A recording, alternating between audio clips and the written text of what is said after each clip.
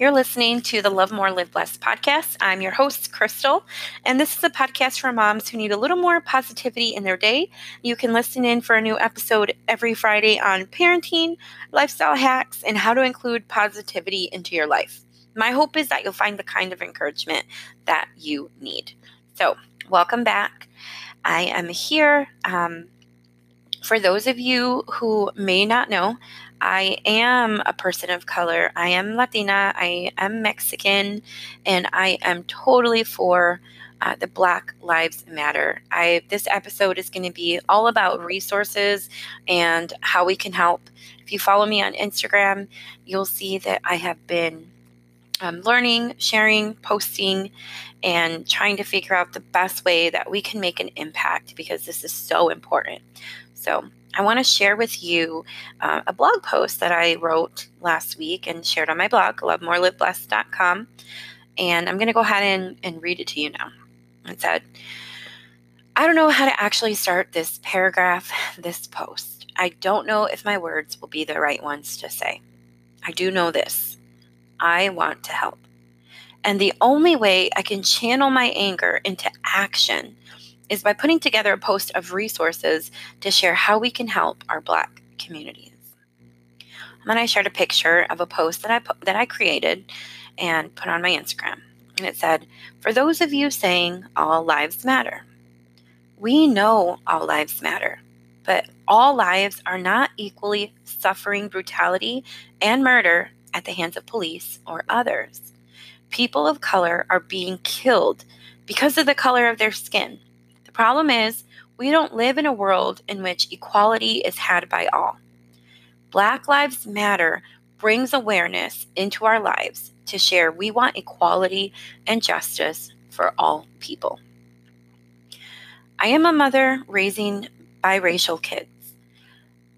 Black Lives Matter here. They've always mattered. And I guess when I said how I trying to channel my anger, I have a lot of anger.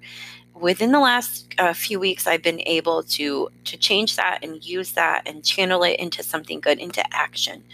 But maybe some of you can relate and let me know.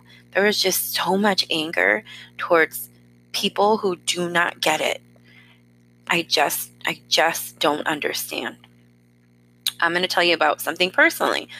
Personally, I've had to clean up, which is unfollow, block, or remove, mute family and friends from social media because of their racist views. Like I said, I'm a person of color and I'm raising biracial children. There's no space in my life, online or off, for racism. So don't feel bad going through your friends list as well. Diversify your feed and don't feel guilty removing, unfriending, and muting people who are racist. I'm going to tell you, my sister is a coach. She's got certified coaching. She's a professional.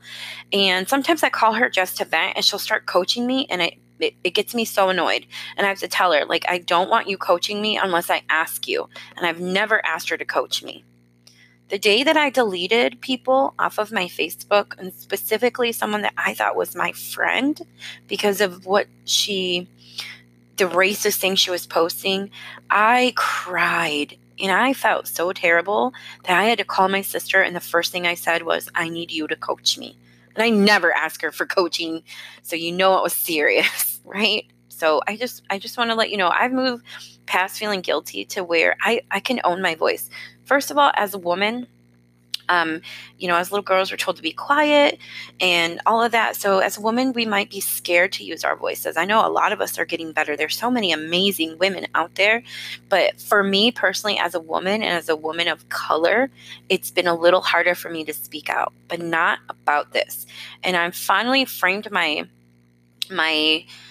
frame of mind. I've moved my frame of mind to realize that it is safe for me to speak out. It is okay for me to speak out. And it is perfectly fine for people not to like me because I'm finally speaking out. Because everything that's been happening all of these years is not okay. And I am not just going to walk on and let it continue. I am going to use my voice and I'm going to speak out. And I just want you to know, if you feel like that too, it's okay. It is okay to speak out. Okay, with that said, let's go on. I'm gonna share some resources. I had put a watch list for Netflix, and when I logged into Netflix today, it actually made its own Black Lives Matter watch list. So if you have Netflix, log into your Netflix and go check out that curated list of things for you. There's 13th American Son, Dear White People, See You Yesterday, and When They See Us.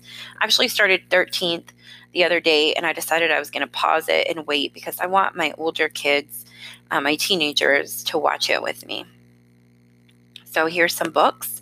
How to Be an Anti-Racist, They Can't Kill Us All, and I had White Fragility.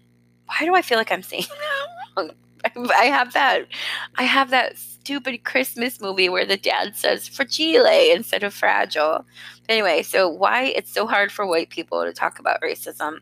I shared that on my Instagram, and I actually had a good friend reach out and let me know that they didn't recommend that book, that the woman that wrote it is not helping the Black Lives Matter movement at all, and that it just really probably wasn't a good book to recommend. So I'm not saying I recommend it. I'm actually going to remove it from my list. And I had another book that I bought, How to Be an Anti-Racist by Ibram X. Kendi. They Can't Kill Us All by Wesley Lowery. And I had another one in mind, and I cannot remember what I was going to replace this with. So I'm so sorry about that. I also have the link to the George Floyd GoFundMe, and I will go ahead and put that in the show notes if you'd like. But you can also mail letters of encouragement or donations for the family. So if you're ready and you got a pen, I'm going to go ahead and list out the address. You're going to mail this to the Estate of George Floyd, C/O, care of Ben Crump Law, PLLC. And that is at 122 South Calhoun Street, CALHOUN Street, Tallahassee, Florida, 32301. Attention Adner, ADNER, Marcelin, MARCELIN. There you go. You can also donate to the Color of Change. And if you can't donate, that's okay. Sign up for their email list. You can go to Color of Change, put it in your Google, you'll find it. And you can sign up for their email list so you can be part of the campaigns that help end injustice on Black communities. I also have a list of how you can diversify your Instagram feed.